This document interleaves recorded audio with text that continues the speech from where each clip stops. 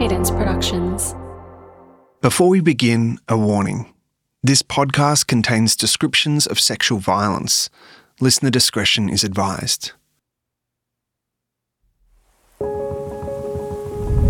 The Philippines, 1994.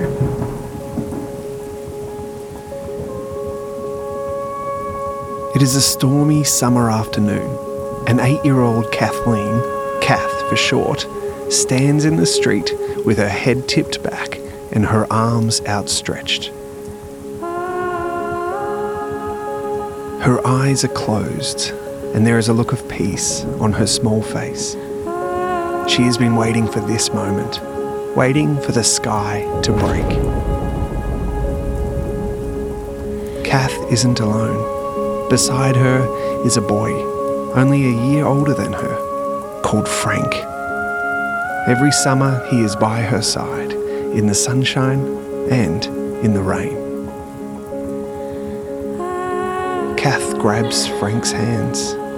They move their feet in tandem to the pounding beat of the rain on the ready earth. Their toes squelch deep into the wet, fresh soil. The water streams down their faces like tears of joy, and together they dance.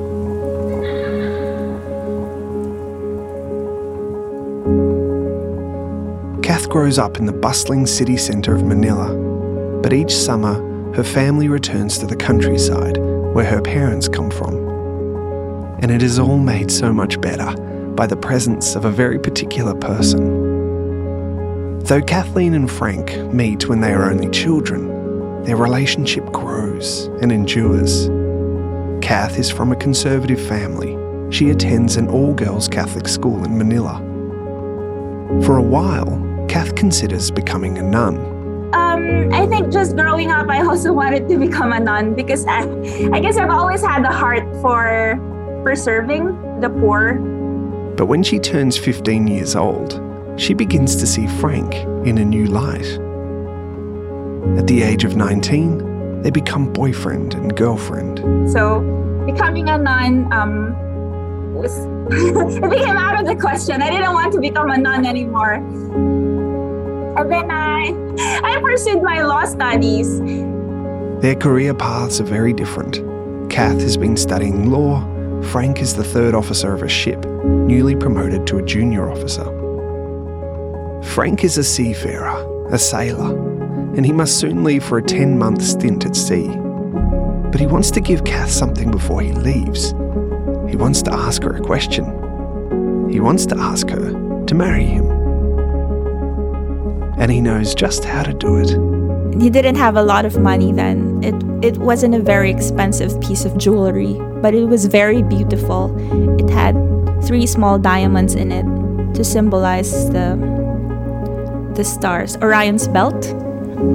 Because he was a seafarer, so I told him every time we look at the sky, at the night sky, and see that 3 stars, we're looking at the same thing, even if we're half the world away from each other. We're both looking at the same object in the night sky. Frank must leave on his journey, but when he returns, they will marry. By now, Kath has finished law school. In fact, she has just passed the bar on her first try. She is elated.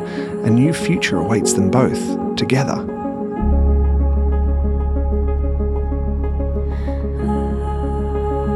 For the first couple of days after Frank boards the ship, they message and call one another. But on the 3rd day apart, Frank's responses suddenly stop.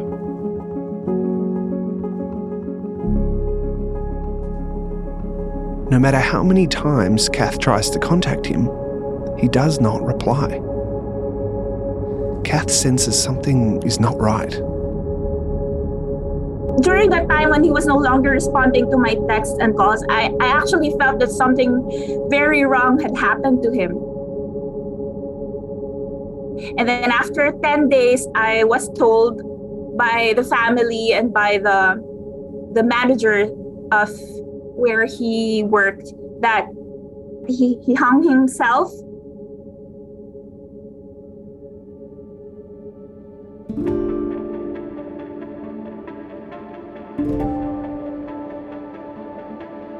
I knew that that's just not possible. That's not him. I know this man. I know he couldn't do that to himself. He was newly promoted. I just passed the bar and we were about to get married. So there was no way that he could do that to himself. Kath suspects foul play from the beginning. Her heart knows it, and her newly found lawyer's instincts know it too. So there were evidence missing. The chain of custody was really messed up. We always knew that there was a cover-up, and the company offered to pay the full amount of the insurance. If somebody would kill himself, you're not entitled to receive insurance, right? But why would they pay the full amount? They paid the family more than 5 million pesos. There's foul play. Frank is autopsied twice. They find bruises on the back of his legs, and there are signs he was hit by a blunt object. That was the darkest day of my life. When I saw him at the airport inside a coffin. It's a cover-up. Kath is convinced of this. His job required him to check the containers every once in a while, so he probably discovered something illegal. This is not verified, but we think that he died because he discovered contraband inside the ship. He discovered illegal drugs. Kath tries with everything in her to secure justice. She personally visits witnesses' houses, trying to convince them to testify. But, fearing for their own lives, nothing she says can compel them to come forward. If we're fighting an organized crime syndicate, then you can expect that they will hunt you. They will not leave you in peace, and I'm not surprised that their families didn't want them to get embroiled in a legal case, and I can forgive that. The case is eventually archived. And I think my thirst for justice, my hunger for justice deepened. It grew after that. From that moment on, helping the forgotten, the downtrodden and the abused, those that had been mistreated, this is no longer just Kath's ambition. It is now the fight of her life. I developed a personal passion and enthusiasm for advocating for the rights of victims of heinous crimes. And her first battle is closer than she knows. Not so long after Kath loses her fiancé at sea, another young girl prepares to board a ship to take her to a life she will spend the next 6 years trying to recover from. And Kath will be there to help steer her to the shore. Far in the distance, there's a promise. From Cadence Productions, this is Finding Ruby. I put it on the altar, though it was mine. A true story of loss and trauma at the hands of one of the world's fastest growing crimes. But also a story of triumph, of rescue and resilience.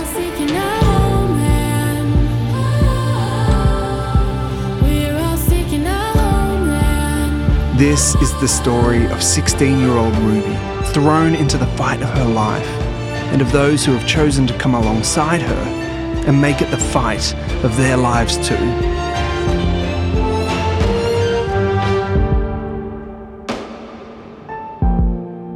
Episode 5, The Trial.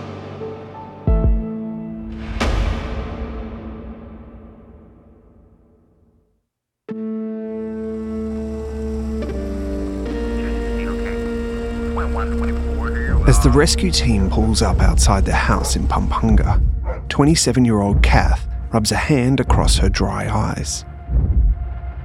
She is both wired and tired, running on only a couple of hours of sleep. Just 3 days into her new job as a lawyer with IJM, and she has hit the ground running, sprinting. From the outside, she can't tell anything in particular about the house. It certainly doesn't look friendly, but surely it can't be as bad as they've all been preparing her for. When the team are given the signal to go, she follows them through the front door. Immediately, she is shocked. When I went inside, I felt the hair on my arms rise. I had goosebumps. It was cold, was dark, and when I went inside the room, the crime scene, I saw that sex toys were scattered on the floor, and there were laptops, web cameras sitting on the floor with mattresses sprawled and blankets and rugs, and it was really scary for me. That's something I will never forget. It is inside the house, amidst the chaos of the rescue, that Kath and Ruby come face to face for the first time. Ruby is undernourished. Her long hair is wet. It is clear she isn't prepared for their entrance. But even so, Kath sees a steady fierceness inside her. There is something unusual about this girl. Even when I first saw her, I already felt that she was different. She had this aura of bravery or courage. She's calm and collected. She wasn't panicking like the rest of the victim survivors that we rescued that day. Ruby is taken to the Department of Justice, where eventually Kath takes her statement. She listens as Ruby details the horrors of the last 2 months. Kath doesn't need to ask how badly Ruby wants her perpetrators brought to justice. She can see it.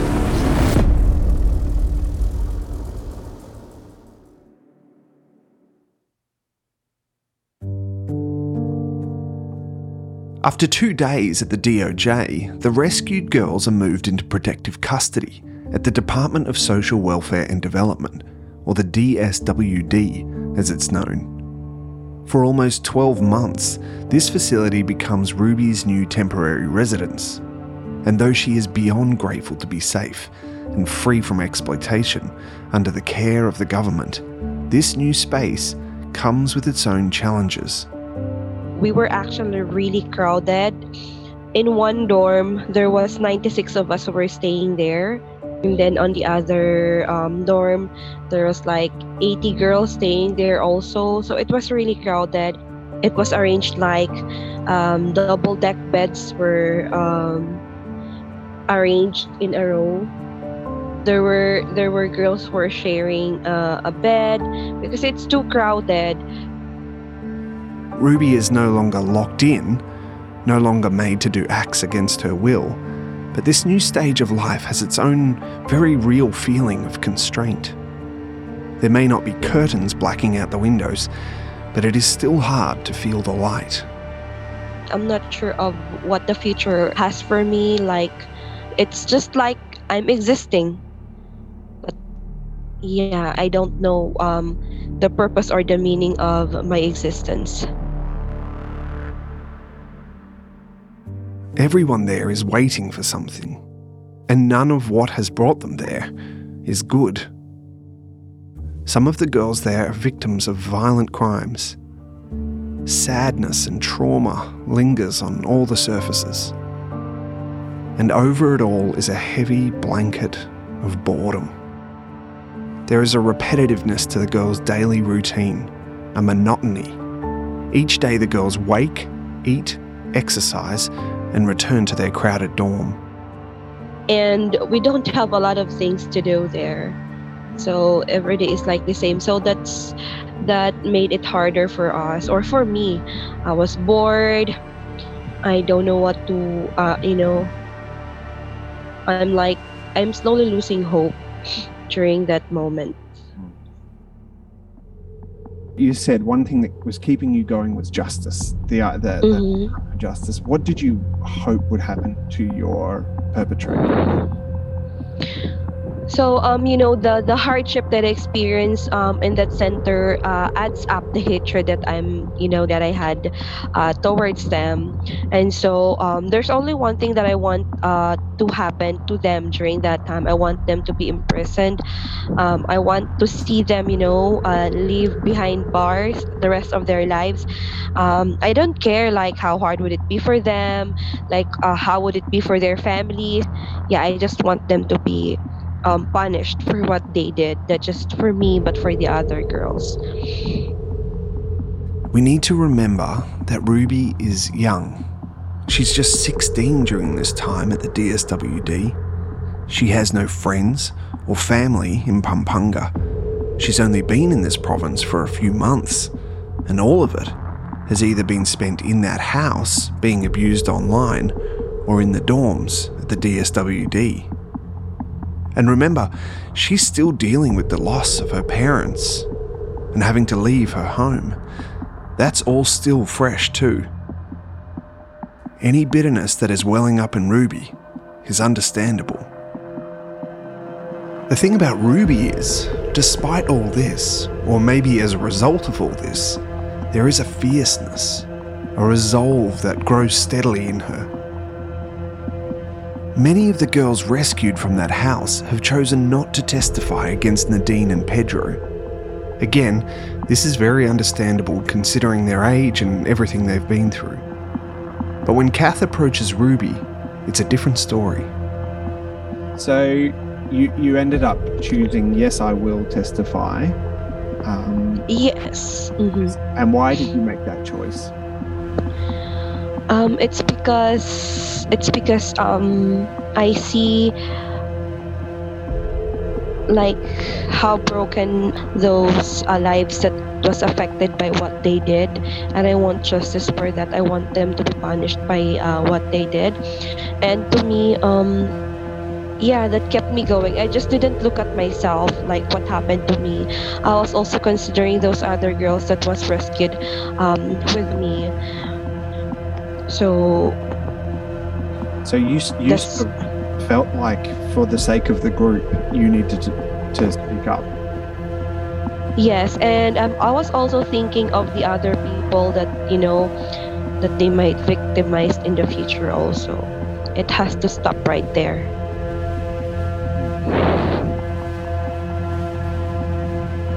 But, as we all know, it's one thing to desire justice and a whole other thing to actually obtain it. And what Ruby didn't yet know was that standing in between her and justice was a rising formidable force, a power that none of them saw coming.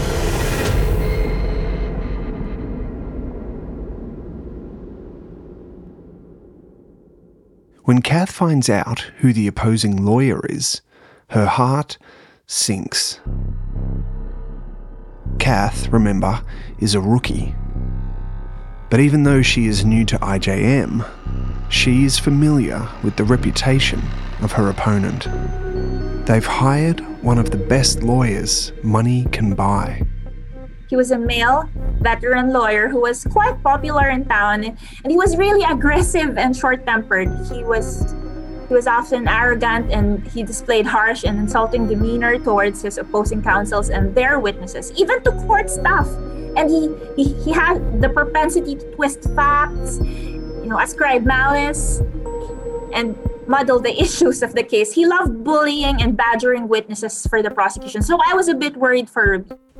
He is a veteran, a tall, imposing man who is used to throwing his weight around. Lawrence Aratao, now the Director of Prosecution and Aftercare at the Centre to End OSEC, had spent years in the courtroom representing survivors of exploitation. He was very aware of this opposing lawyer's reputation. So very prone to, I guess, letting the whole court know that he's an incredible defense lawyer, finding ways to show how brilliant he is. He is determined and brash.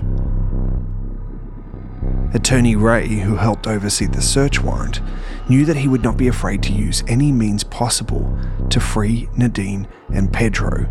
all kinds of legal strategies to delay the case and, of course, have the case dismissed.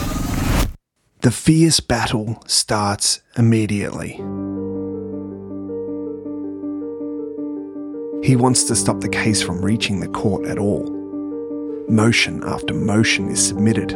All he needs is for one of these motions to stick, and he'll be able to undo the whole case and have it thrown out. On July 26, the accused submits a motion for reinvestigation.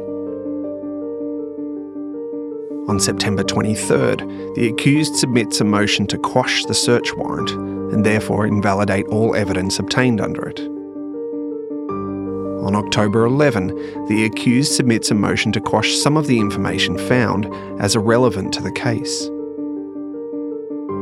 On October 29, the accused submits a motion to remove Kath as the attorney. And one more.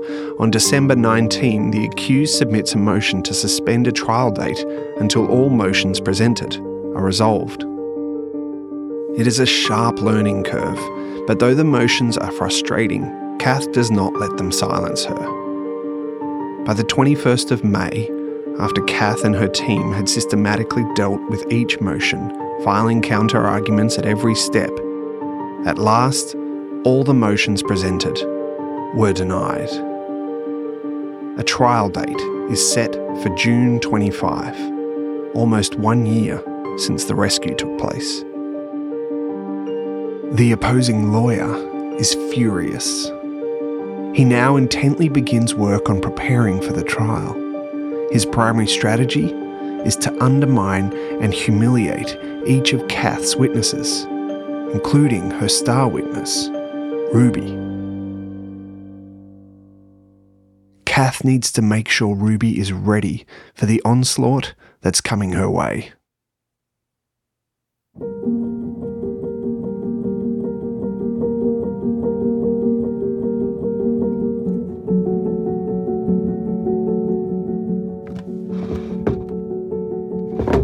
When Kath sits down on a hard chair across from Ruby at the DSWD, she senses a simmering tension beneath Ruby's still surface. Kath is patient and caring. She guides Ruby at each step. It actually felt like being in a movie reach, you know. I didn't have any clue or idea like what's going on inside courts. And Attorney Kath, it was like a student and a teacher relationship that I had with Attorney Kath. Kath and Ruby meet several times in the lead up to Ruby's first court appearance. But still, Kath has this niggling feeling that she may have not done enough to prepare her. In particular, there is one moment that she worries about. The moment when Ruby will need to, in front of the court, identify her perpetrators by pointing at them, by looking at them. After all the trauma Ruby has faced, how will she hold up in that moment? June 25 is fast approaching. When the time finally comes, will Ruby really be ready? Can anyone ever be? Colonel Jessup, did you order the code red? You don't have to answer that question. I'll answer the question. You want answers? I think I'm entitled. You want answers? I want the truth! You can't handle the truth! Courtrooms are very intimidating places. Not many of us are as comfortable as Tom Cruise in A Few Good Men. I've often thought that courtrooms are like hospitals. It's rare that you're going inside one for a pleasant occasion. And when you do go in, it feels like you're about the only person who doesn't quite know what's going on. Where are we at the moment? We are at the Hall of Justice in Angeles City, Pampanga. It's the Chief Justice Jose Abad Santos Hall of Justice. That's Reb Basilan from IJM. He took us to the courthouse where Ruby's case was held. And this is the very spot where Ruby came in and confronted her traffickers. It is indeed a very intimidating place. Armed guards flanked by tall Roman-style pillars stand at the top of the stairs leading into the foyer. Inside, the marble floor of the large open foyer turns every step, every hushed word, into an echo that seems to amplify its significance. The courtroom itself is a lot smaller than what I had thought it would be. There are 3 long wooden benches, they almost look like church pews, directly behind a desk where the prosecutor and defence sit side by side. The thing that strikes me is how close everything is, how little space there is between the perpetrators and those bringing them to trial. There's not much room to hide. In front of this desk is a wall made of see-through plastic, dividing the judge, the bailiff, and the court reporter from the rest of the room. The only windows offering a glimpse of the outside world are behind them. Again, we've taken some photos and put them on our website so you can see for yourself. I bring all this up because I think it is important for us to have in our mind what Ruby was physically faced with on the day when she testified. And I asked Lawrence Aratao to help us understand what children like Ruby are faced with emotionally too. By the time they're asked to go to court, if they're asked to go to court, so we try to keep them away from having to be in court as much as possible. That's one thing. Like, only in the rarest circumstances where there's no other alternative will the prosecutor ask a child to appear before them. And then in court, again, only if, let's say, the judge says, we really can't get around it, gonna have to see the child. And even then, we have many prosecutors that will advocate for alternative ways to get what's required. So what is it like for them? It's important to think that by the time they're presented in court, they've already been pulled out of or rescued or removed from the situation that where they were being exploited. And that removal is tumultuous. So by the time they testify, they've gone through that. If they testify, they've got to be ready. And the social worker and even the prosecutor, they're not going to call the witness unless they feel that in this case, they're ready and I'm not going to be harming them by presenting them. June 25th, 2014, Pampanga Regional Trial Court.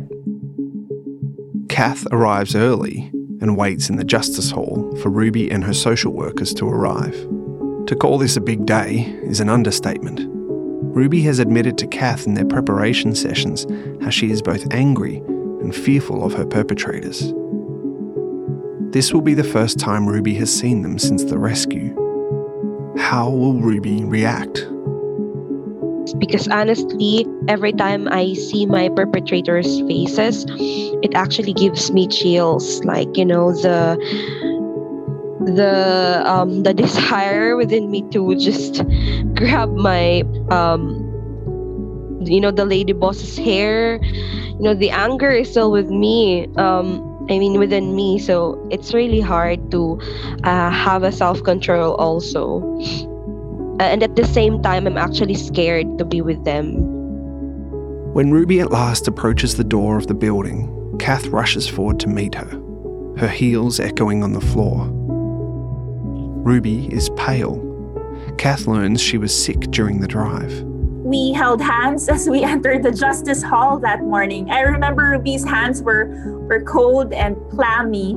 I was telling her to relax, that we're here to protect you and to have faith. That she was only there to tell the truth. Nothing more, nothing less. She ushers her into a private waiting room at the side of the court. She can stay here until her presence is required. Because I didn't want her to run into her perpetrators in the lobby or in the corridor. Accompanying Ruby are 2 social workers, one from IJM and one from the house where she is staying. This social worker has become something of a surrogate mother to Ruby. She was so nervous. We were both like, I am to hold my hand. We can do this. Yeah, we can. And we talk about the things that that can remind her of how brave she is, reminding her of her feats, reminding her of the things that she overcame. And before we get into the courtroom, we pray with our social worker. And when we get there, it's like we're like lions. Like nobody comes in front of us. We're fine. But when it comes down to it, though they can be there to support her, none of them can do what she needs to do. None of them can stand before the court and testify to the terrible wrongs she has suffered at the hands of others. Ruby alone is the only one who can do this. And she is just 16 years old.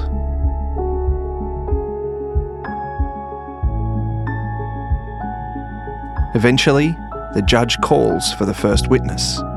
It is time for Ruby to testify.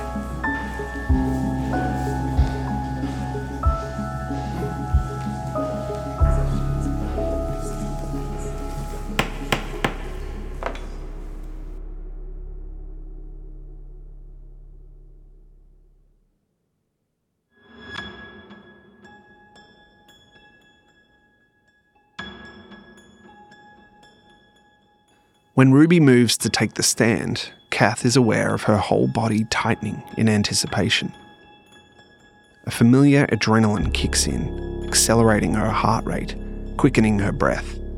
And she held her head high as she sat on the chair, placed one hand on the Bible, and swore to tell the truth and nothing but the truth. The rule on examination of a child witness was applied. The judge excluded the public from the courtroom.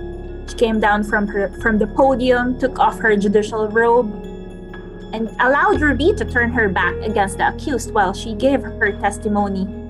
With her back to her perpetrators, Ruby begins. She is without a doubt nervous. Her hands tremble visibly. But fear is not the only emotion that accompanies her.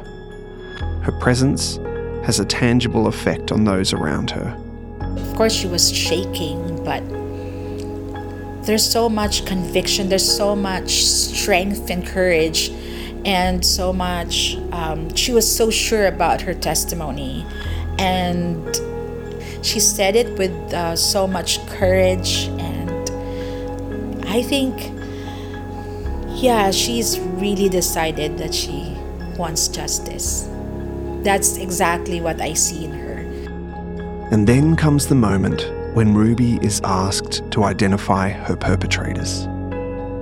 It was a moment that they had rehearsed over and over on the car ride trips. Because this is what we've talked about when we were in the van, when you're going to be asked to point fingers on that, make sure that you look at them with no fear. We'll just talk about the fear later. But look at them. Ruby turns around, and with the kind of courage well beyond her years, faces her perpetrators. She points at them. I don't know where I took up the courage to look at their eyes and really point at them. Like the two of them, yes. You looked in their eyes? Yeah, I looked in their eyes. And I actually saw that they were looking down. They were looking down. Yeah, they did not, I think had the confidence to look back at me. It's like they're no longer in control. Yeah, I think the word is sheepish. Of course, they have their reasons for this. The sentence they potentially face is harsh, nothing less than life in prison. But their lawyer is determined to not allow that to happen.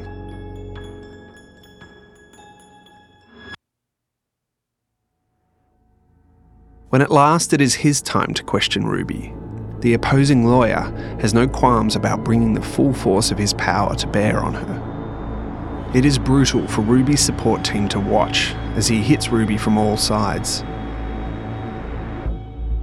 The large man circles Ruby like a heavyweight boxer. Kath notices that beneath his glasses, his eyes are bloodshot and watery. She wonders briefly if he is unwell. He pounces with bare, brutal force. He shouts and yells. Kath leans forward, following the action intently, objecting at every opportunity. And sometimes this lawyer got away with it over my vehement objections because the judge allowed him to. But at other times, we would put him in his place. To look at her, Kath is a petite, elegant woman with long, dark hair and a warm, ready smile. And with those she represents, like Ruby, and also with her team members, she is unendingly empathetic. But when she enters the court, she knows how to bring the fire. Perhaps this is why they call her... We call her Dainty Dragon. The Dainty Dragon. She has a gentle spirit, but in court, she's the fiercest lawyer, the bravest lawyer that we would see. Like, I think even the defense counsel feared her. If she has to unleash fire in court, she will. And if she feels that the judge will respond to do it better, she will. And so it's a total strength. It's a total strength. And I think just in general, a very loving person and the kind that you would want as your lawyer. Inside the court, Attorney Kath may be a dragon, but ultimately, at the end of the day, she is human. She feels the weight of what she is fighting against. Well, there were times when I doubted myself. I doubted if I was enough. I say that there were times when I doubted myself because there were times when the child sexual exploitation materials that I was exposed to was just too much for me to bear. Well, at that time, that's what I thought, that it was too much for me to bear. I had to go through hundreds or thousands of videos just for one case. It really took a toll on me, on my emotional health at that time. And there are physical costs to her work too. During her early years in Pampanga, Kath lives alone, often returning home as late as midnight, always looking over her shoulder. Attorney Ray was worried for my safety because there were many times when I would get too aggressive in court. So I would hurt the feelings of the relatives of the accused. And so sometimes in Kapampangan dialect, the security, the bodyguard of who's with me during the hearing would hear that these people want to kill me. So they're not death threats, but they're whispering amongst themselves how much they hate me. And that doesn't bother you? That doesn't put you off? At the time, no. I was too brave, sometimes to a fault. She is aware her role does not make her popular. To some, she is the worst type of enemy. But for others, to the ones who count, she is a refuge. And for this, she is willing to risk whatever it takes. And it turns out that Kath and Ruby make a formidable team. Ruby boldly, courageously, and truthfully narrated her story. No matter how hard this defense lawyer tried to pervert the truth by asking irrelevant, improper, and misleading questions, Ruby was able to explain her answers well. And Ruby was steadfast in her answers during cross-examination. She answered in a straightforward manner and with conviction. And she was not embarrassed nor intimidated at all, Rich. I think it was the other way around. The defense lawyer could not badger or cower Ruby. Ruby definitely knew what she was saying and understood what she was fighting for. The case continues on in spurts for the next 3 years, constantly interrupted by stalling tactics from the defense. Ruby is called in multiple times by the defense lawyer. And each time, she grows in confidence. Like, he was so frustrated that I was able to answer all of the questions that he was throwing at me, and not feeling intimidated at all. And I was even looking straight at his face while answering him. Eventually, her steadfastness drives him to rage. Ruby remembers the moment when his anger boils over and he loses control completely. He banged the table in frustration. That must have felt pretty good to see him frustrated. Yes, I was actually laughing inside, though I'm really nervous.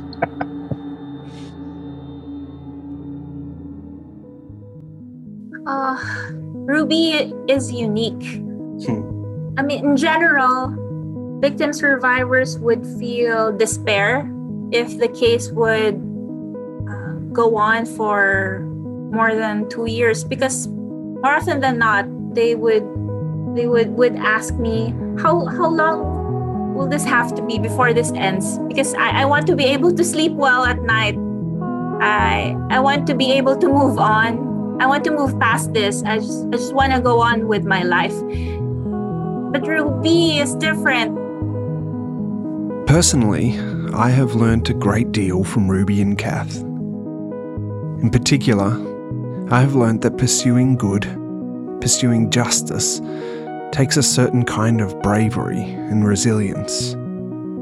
A steadfast commitment that means you show up each day, even when you don't know what the outcome will be, even in the face of powerful opposition.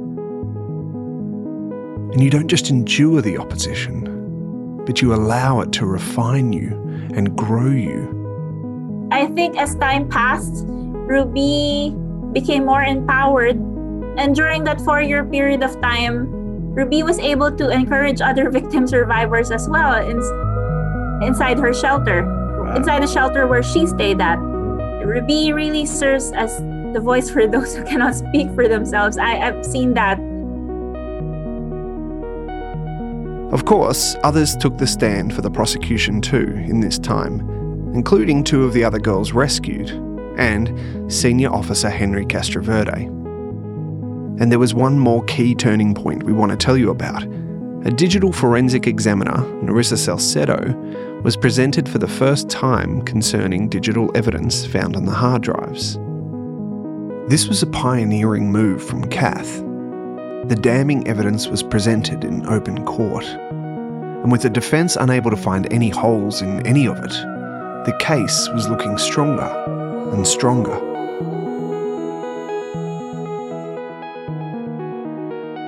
Eventually, the belligerent defence lawyer has enough.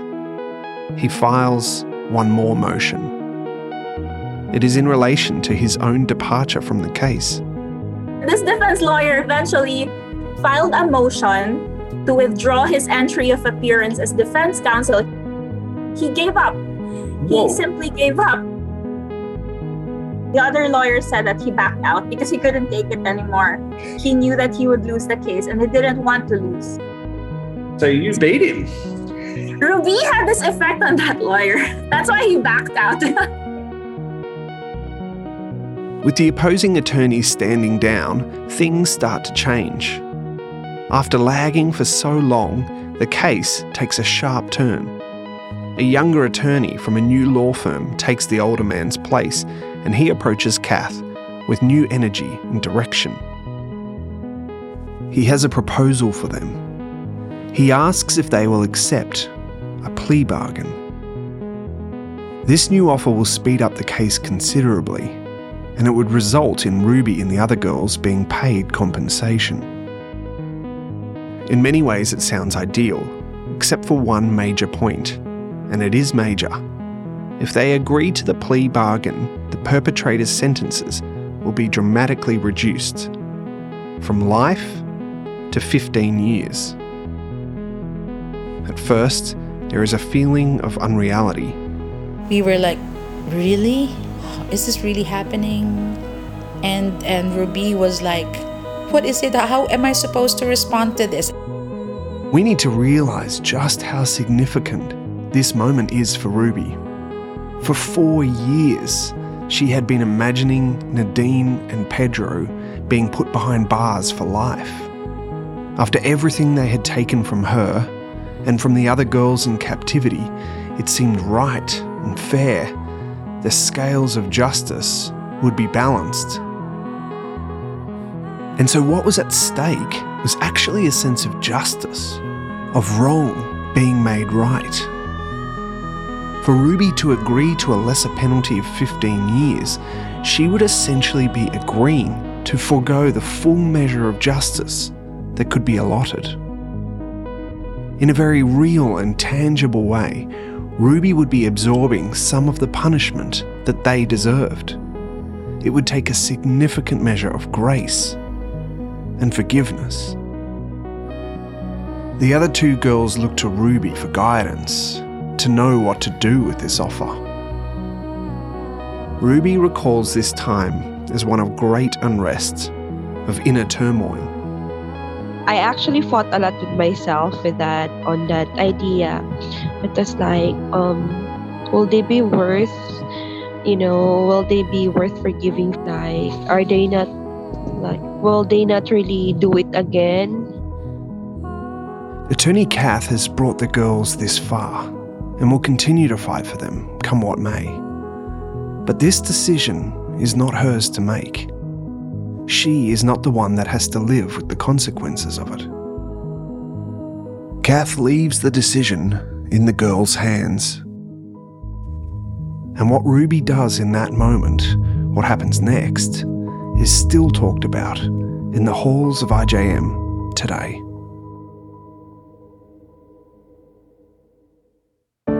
On the next episode of Finding Ruby. But as for Lawyer Ridge, I actually tried to stop Ruby. I was thinking that the encounter might just cause her further trauma. Far in the distance, there's a promise. Finding Ruby is a project of Cadence, a creative agency for good in Sydney, Australia. We're all waiting in the in-between. We're all seeking our homeland. This podcast is written and edited by Nikki Florence Thompson and me, Rich Thompson. Sound design and mix by me and Brendan Ridley. The show website, where you can dive in deeper into each episode, can be found at findingruby.com. Our theme song is Homeland by Searching for Light. A special thanks to Lydia Bowden, Evelyn Pingle, Meryl Sarko, Lani Alano and all the team at IJM Philippines for opening the doors to us. And of course a big thanks to Ruby for telling her story. And finally, a big thanks to you for choosing to come on this journey with us. We'd be really grateful if you would take a moment to rate and review the podcast so that other people can find it too. We'll see you on the next episode.